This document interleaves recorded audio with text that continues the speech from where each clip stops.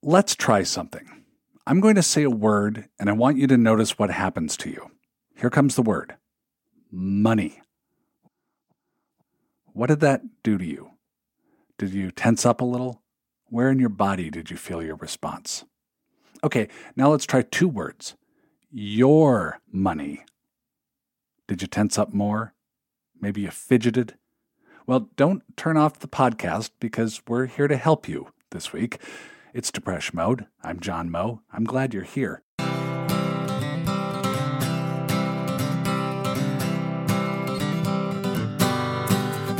For a lot of people, money, personal finance, is a really anxious-making topic.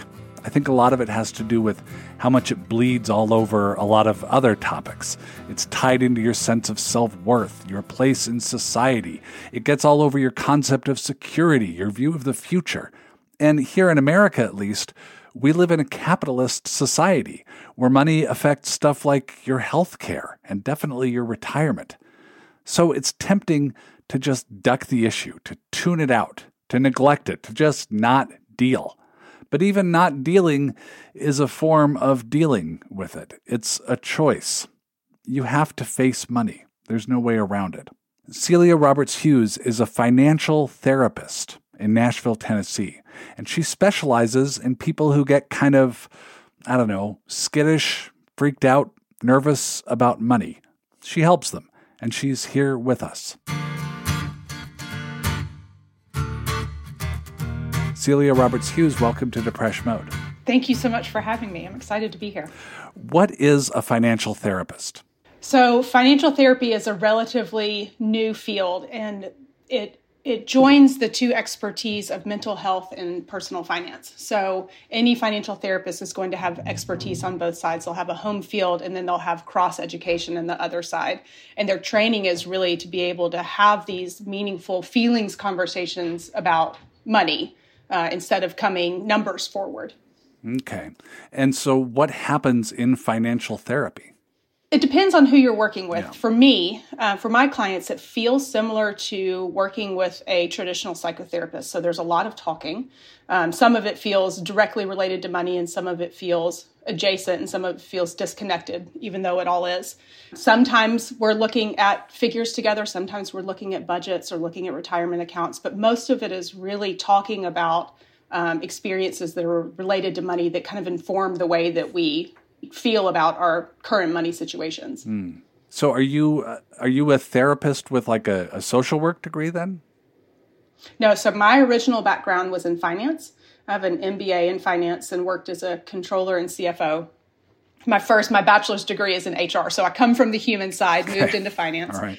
And in my work, I noticed how frequently we had the numbers locked in, right? Like we had a solid plan, we had projections that were good, and then whoever was in charge of living with the money came in as their human selves and mucked it all up. And so I spent several years kind of curious about this relationship side and how if we're not addressing ourselves, we're not going to show up in a way that's conducive to financial health in our businesses.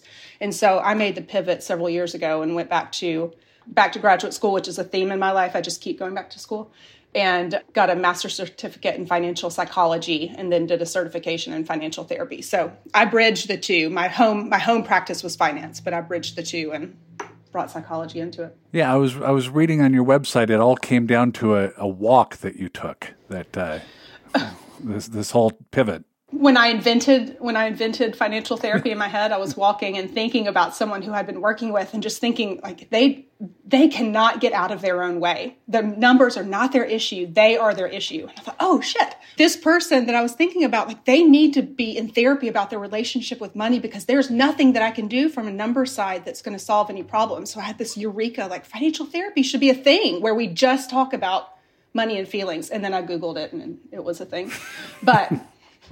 To my credit, I invented it for myself. Spontaneously invented something that yes. already existed. Exactly. Well, then, okay, so now you're a financial therapist. What are the issues that you hear from clients most often? In that first intake session, what are the things that come up the most? I hear a lot of, this is a thing that I have dealt with my whole life and that I can't figure out. I have always felt this way. It feels hopeless. It feels like in my regular therapy and my couples therapy, I can't get to this thing and it kind of rules my life. So that's where most people come in, is with, it almost feels like this is a last ditch effort to try to figure this money thing out. And then there's a lot of shame. There's a lot of fear and embarrassment around opening up about whatever they're dealing with. Money has a stigma that so many other mental health issues don't have.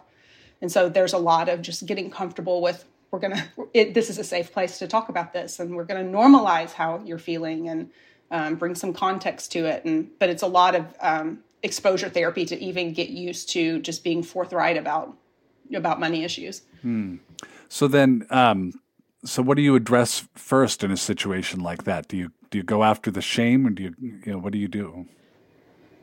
Oh, that's a good question. I think it probably depends on the individual and how timid they are. So some people come in ready to just vomit. They've been holding this and they want to tell you everything that has been on their mind. And some come in, they know they want to do the work, and they're like, okay, where do we begin? So we have to come at them gently if they're feeling really timid. But if someone doesn't have something that they are coming in wanting to dig into first, we're generally going to kind of dig back and start with some history, childhood stuff, what your parents' relationship with money was like, what your culture, how your culture related to money, just kind of some history stuff.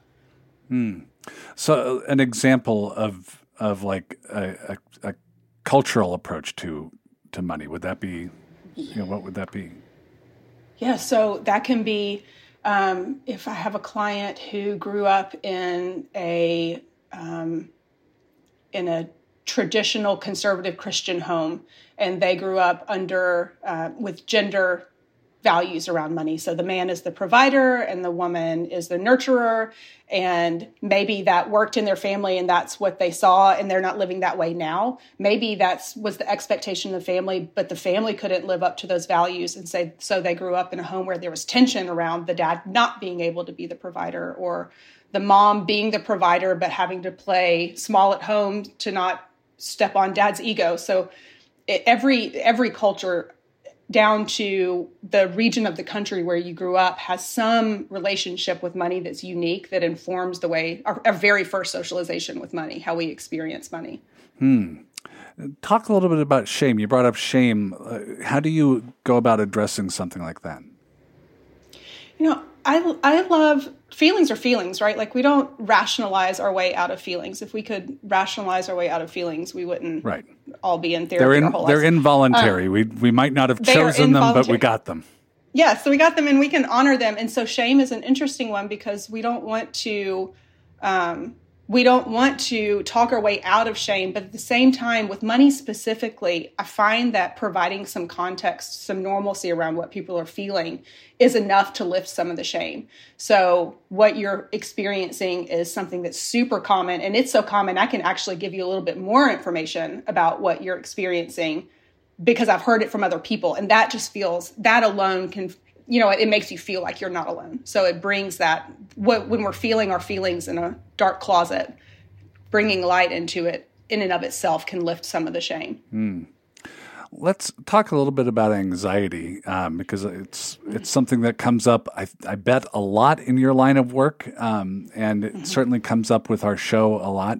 How do you begin to work with someone who has a lot of anxiety about money? Maybe they aren't as on top of things with their own personal finances as they'd like to be, and they're just they're terrified of the dollar sign in relation to who they are. Like, what would be the process in working with a client like that? Well, it's interesting because the anxiety shows up for people regardless of how their numbers look. So it may be that someone is not engaged with their money at all, and there's anxiety about, if they look at it, if they really look at their numbers, how bad is it? How behind are they on their retirement? How are they going to be able to pay their bills? But then there's also the client who is hyper-focused on their money and checks their accounts multiple times a day and checks their retirement projections to make sure that they're on track regularly, and they can feel that same sense of anxiety. And so working with the anxiety is really coming out of the actual numbers and looking at where the anxiety is rooted. What are you afraid of? Right? So I can have two clients sit and have very similar emotional experiences and have wildly different numbers. So the anxiety is generally going to be rooted in some sort of, the fear will be rooted somewhere deep in the past. And so that's really what we're going to, is what would happen if you woke up and your accounts were actually empty, your greatest fear happened. What then? What would life look like? How would you survive? So it's kind of playing with, instead of worrying about this unknown future, let's dance with it and see what it would actually be like, instead of constantly being afraid of unknowns. What do you think is at the root of that anxiety? Because it seems like it's about more than just money itself. Yeah. It's I think it can be different for a lot of people. When you grow up with a parent who is critical of mistakes, who criticizes everything you do, not in relation to money as a kid, but just criticizes everything you do, it creates a stew of, there's danger in all of our actions. If we don't get this correct, we're disconnected from relationship, from love, from compassion. And so you take that feeling of, if I get this wrong, I'm going to be disconnected from something. And then it just attaches to things. It can attach to money. It can attach to relationship. It can attach to career.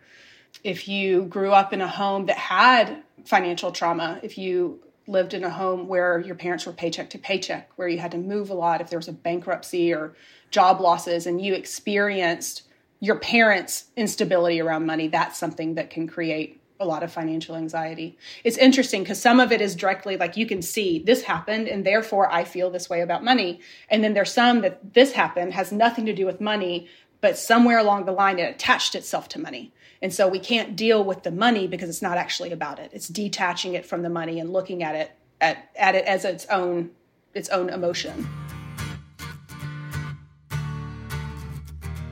Just ahead, what you need to know about money, with a question from our Precious group.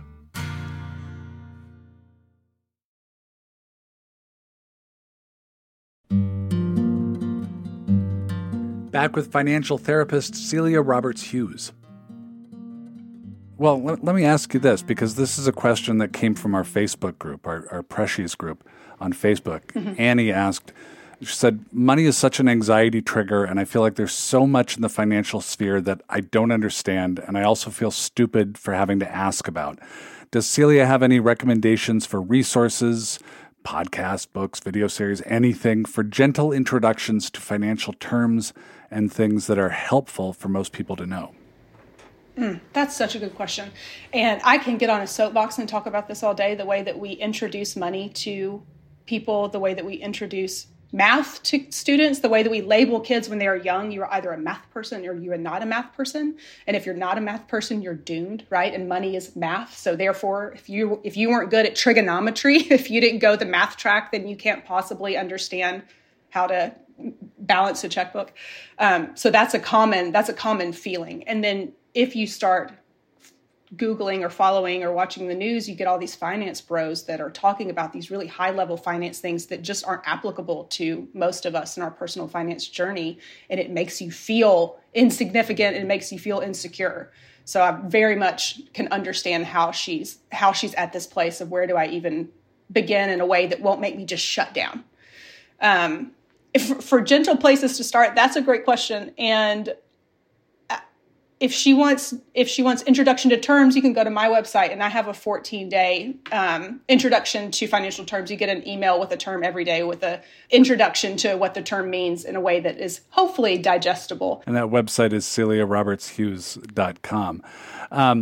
Well, how much then of the, I guess, kind of exposure therapy is the education component, is learning the terminology, is learning kind of the stuff that maybe your parents didn't teach you when you were a kid?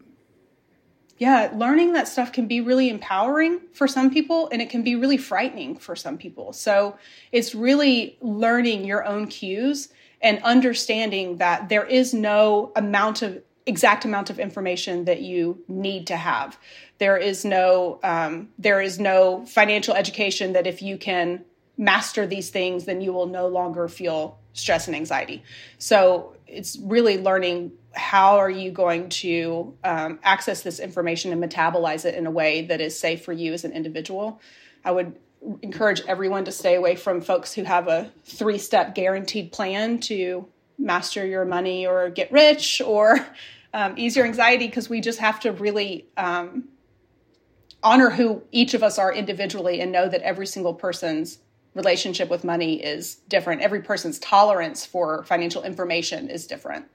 So if you go through this process, you're working with people, you're talking about what they grew up with and what what they've run into. What are the big hurdles that you run into later on in therapy? Like, what are the real sticking points that need to get dislodged? That's a good question. I think that, and this is probably true for any healing journey, you make some steps that feel really good, you get some understanding, you feel very encouraged, and then you keep living. And it's when you hit that thing where something happens, you hit a snag. If your issue is that you're under earning or you're overspending, and you get through some emotional stuff, you make a plan, and then you mess up your budget and things go topsy-turvy. That's where the real work is. So the first work of understanding yourself feels really exciting, but the real work is when you make a mistake or when something scary happens. And so that's where you're learning to be present in your relationship with money when you're afraid, not going back to whatever your previous habits were, whether it's hyper attention or ostrichen, put your head in the sand, but learning to stay present. And that's where the real tolerance comes with emotional distress and discomfort. I'm struck by what you said a little bit earlier about math and the idea of the importance that we place on math and the idea of being a math person or not a math person. I wonder what can you say about the repercussions of that as we go through life? And I ask this as somebody who quit math after the 10th grade geometry class was a complete fiasco and have managed to cobble together a career anyway. Yeah, that's right. But what are the long-term ramifications of that, the math designation that gets made? Yeah, well, the problem is that children believe themselves to be who we tell them that they are. So anytime you put a label on the child, they're going to embody that. Some of them will buck and say, you can't tell me who I am. I'm the opposite. But most kids really live out the things that you say are true about them. So when you say you're not a math person, you go through life second guessing yourself. When you get this financial information, like we were just talking about with the terms, if you believe you're not a math person and someone educates you on how compound interest works, you're not going to trust your knowing of that information.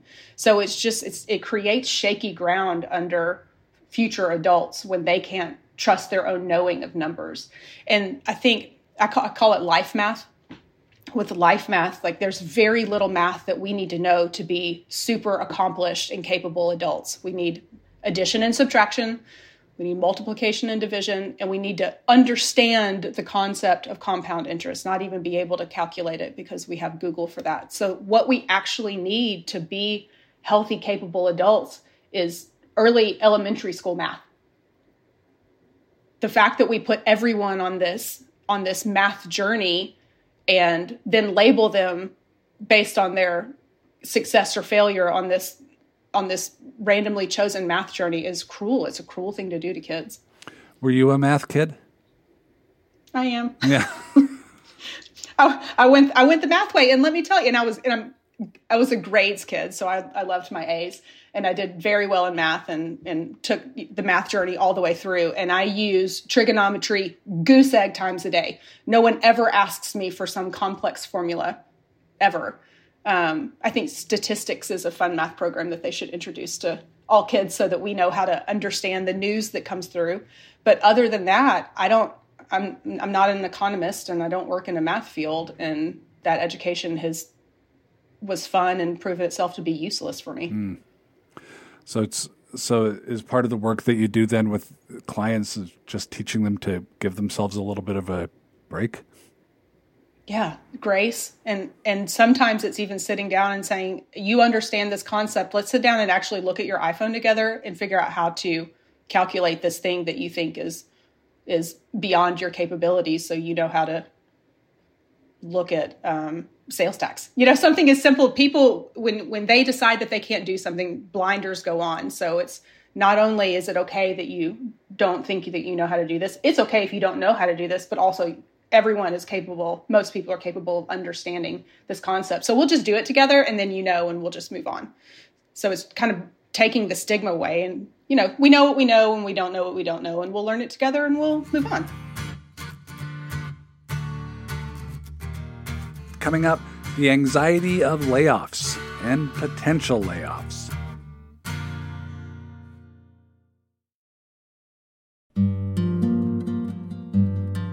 We're back with Celia Roberts Hughes, financial therapist. A lot of people, I work in a media profession, and certainly a lot of people in media right now are anxious about layoffs, about like if you're in the film business, I know things are just constantly terrifying. How do you manage the anxiety that goes with money, that goes with, what if I'm the next to go? Because I think almost anybody working anywhere might feel that way right about now. That's right. This is alive for me. So I come from, I have a film background. I worked in finance in the film world, and my husband is a freelancer. So we're in this conversation with everyone, with the insecurity of the last year. I think that this has been particularly hard because you have folks who are preparers, and whether it's a healthy sense of preparing or an unhealthy sense of preparing, those folks have nest eggs that are preparing them for this moment in time. And especially if you're on the freelance side of film and production, you know that it's feast or famine. The sense is that it's feast or famine, even when I think we're having a first real famine that we had in a while. But you've got those folks who feel financially prepared, and then you have the folks who aren't, who are dealing with a different level of shame over having to make career pivots to be able to pay their bills, or go back to school and look at. I know some folks in Nashville who are going the coding route right now to get out of the instability of production.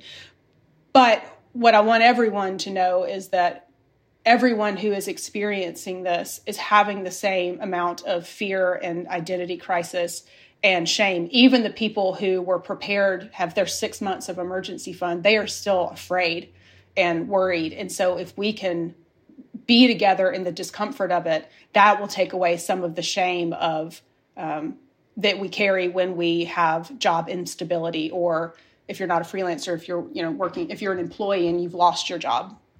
That feels like it shakes your identity. But as an industry, whether or not how you have weathered the last year is not an indication of your success or your capability.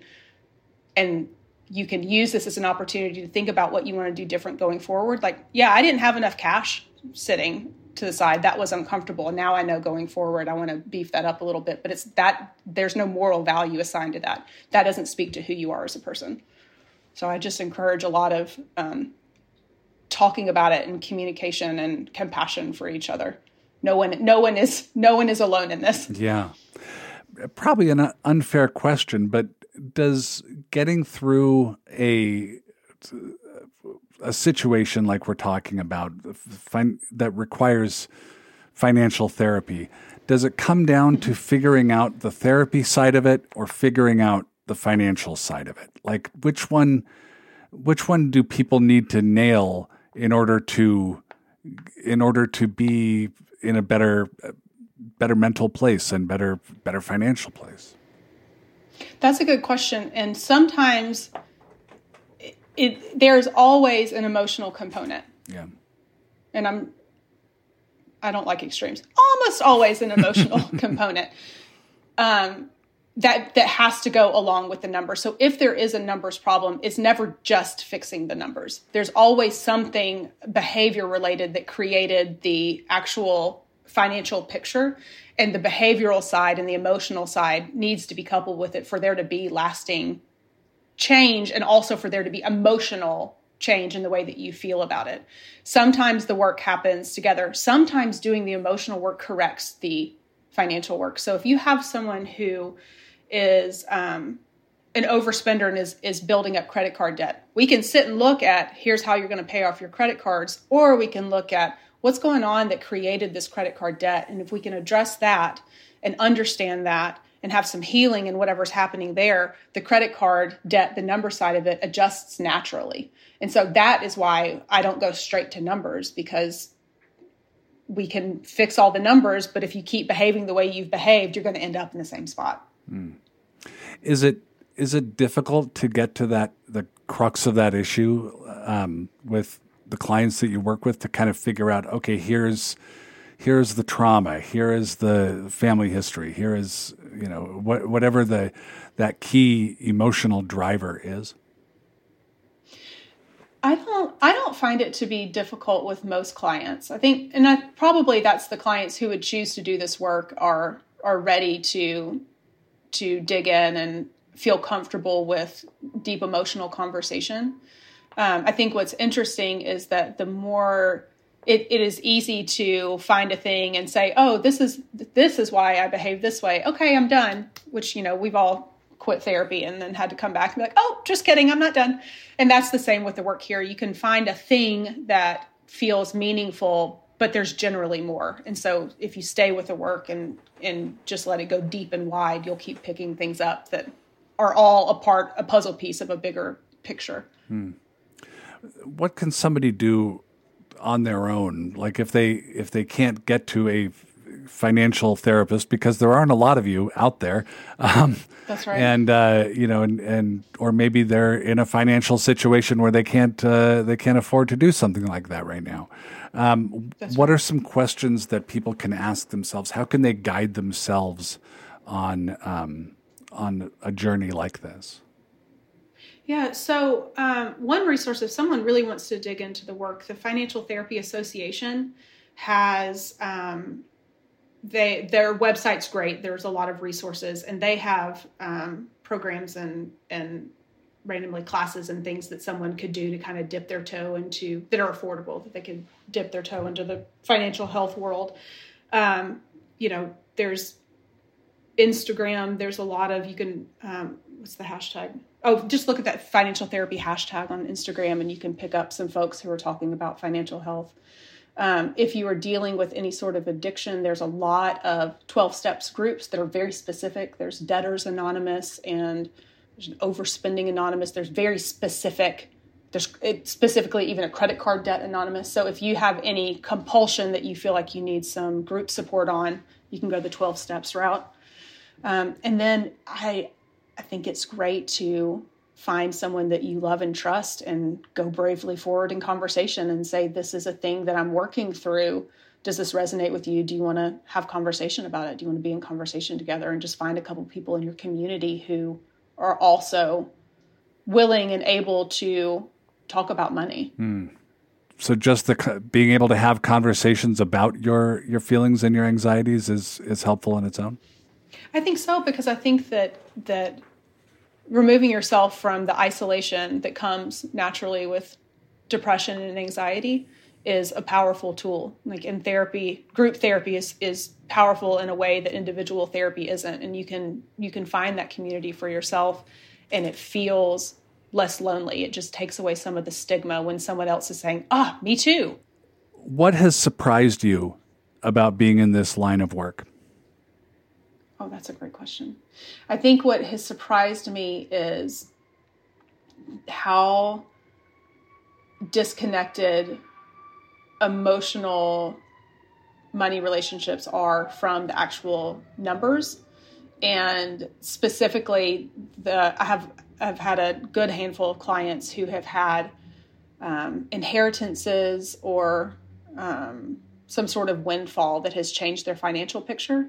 And the amount of anxiety that comes with increased wealth is interesting. It's interesting work. And further proof that the amount of money that we have is not a predictor for how we relate to money and how we feel about money. So this idea that all money problems are solved with more money is incorrect. I work with a lot of couples, and I'm surprised at how many couples come in and say every part of our relationship is good. Co-parenting together, our romantic relationship, friendship, it's all good, but we can't get over this money thing, and we have to figure out the money thing if we're going to avoid divorce. So to have that be the thing that every single other part of your relationship feels right and good and healthy, and that thing can break a couple is really interesting. How is your work with couples different than the work with individuals? Couples work is fun because we're doing individual work together. But also the communications piece is often the hardest thing for couples. And so they come in, by the time they get to me, they're pretty deep in a pattern of arguing and disagreeing. And so they're coming in with a sense of one is right and one is wrong. There's a right way to do this. There's a wrong way to do this. If this person only did it this way, then this wouldn't happen with finances. So that work is really on understanding themselves and then understanding each other, so that in conversation, I could say to you as a spouse, this is how I feel about this. And I know that this is how you feel about this because I understand how you relate to money differently than me. So I can stand in my own shoes and I can stand in your shoes. And it removes this sense that there's a right or a wrong way to be making decisions. So that works fine. It's got some like relationship negotiation work to be done. Yeah. What's one thing that you wish everybody knew about money?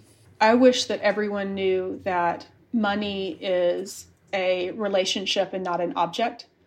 And it's not an object to be understood and conquered. It is a thing to be in relationship with, and every person's relationship with money is going to be different, and there's space for all of that. We grew up in America, we have this black and white, this is how it should be, and this is what your goal should be, and this is how we should look to these celebrities and want this for ourselves. We should look to the Joneses, and that's just not accurate, because you can achieve whatever this picture is and not have any amount of satisfaction or sense of safety or health in your relationship. So that's what I want. I want everyone to know that we're not talking about the amount of money you have or what you're doing with your money. We're talking about how you relate to money. That's where you're going to find health and satisfaction. You know, it's so funny when I'm always on a soapbox when people say, well, you know, therapy is about, you know, blaming your parents and you're going back to the past and, you know, get out of the past and live in the moment. And I always say, well, it's not about blaming anybody. It's about figuring out how you were made and right. You know, what the map is that got you where you are. And, you know, you can apply that to a lot of things. And I guess money is just one of them, to figure out like, okay, you know, if I'm going to do math, I better know how my calculator works. That's right. And it's not just your parents, it's your lineage, right? Like if you come from a family that immigrated in the last 100 years and came over to achieve the American dream, the way that your grandparents experienced that affects the way your parents experience that. It affects the expectations on you. So our relationships with money is not even just what we experienced in childhood. Those roots are deep and go way back. Celia Roberts Hughes is a financial therapist in Nashville, Tennessee. Celia, thanks. Thank you so much. As stated, Celia is online at CeliaRobertsHughes.com. Our program exists because of the donations of our listeners. As Ira Glass once said about our show, come on, throw them a few bucks. If you are already a member of Depression Mode, thank you. You are making the show possible. If not, it's easy to do. Just go to MaximumFun.org/join, find a level that works for your budget, and then pick our show from the list of shows. And it's just that easy. Be sure to hit subscribe, give us 5 stars, write rave reviews. All that gets the show out into the world where it belongs. The 988 Suicide and Crisis Lifeline can be reached in the United States and Canada by calling or texting 988. It's free. It's available 24/7. Our Instagram and Twitter are both at DepreshPod. Our Depresh Mode newsletter is on Substack. Search that up. I write that every week. I'm on Twitter and Instagram at John Moe. Facebook is the home of our Preshies group. You hear me talk about Preshies all the time. It's a group you can join. A lot of great conversation happening there about mental health, about helping each other out, about support, sometimes about the show. It's just a good community of humans. That's on Facebook. Just search up Preshies. Our electric mail address is depreshmode@maximumfun.org. Hi, Credits listeners. It hasn't really snowed all winter in St. Paul, and I've been complaining to everybody that I haven't even had a chance to use my snowblower yet this season. Well, we got dumped on last night, and today I had to get out the snowblower, and now I'm complaining about the snow. Maybe I'm just a complainer. That's the problem with me. Depresh Mode is made possible by your contributions. Our production team includes Raghu Manavalan, Kevin Ferguson, and me. We get booking help from Mara Davis. Rhett Miller wrote and performed our theme song, Building Wings. Depresh Mode is a production of Maximum Fun and Papuchik. I'm John Moe. Bye now. I'm always falling off of cliffs now, building wings on the way down. I am figuring things out, building wings, building wings, building wings. No one knows the reason, maybe there's no reason, I just keep believing. No one knows the answer, maybe there's no answer, I just keep on dancing. Hi, this is Jesus from Long Beach, California. Hang in there. You're stronger than you think.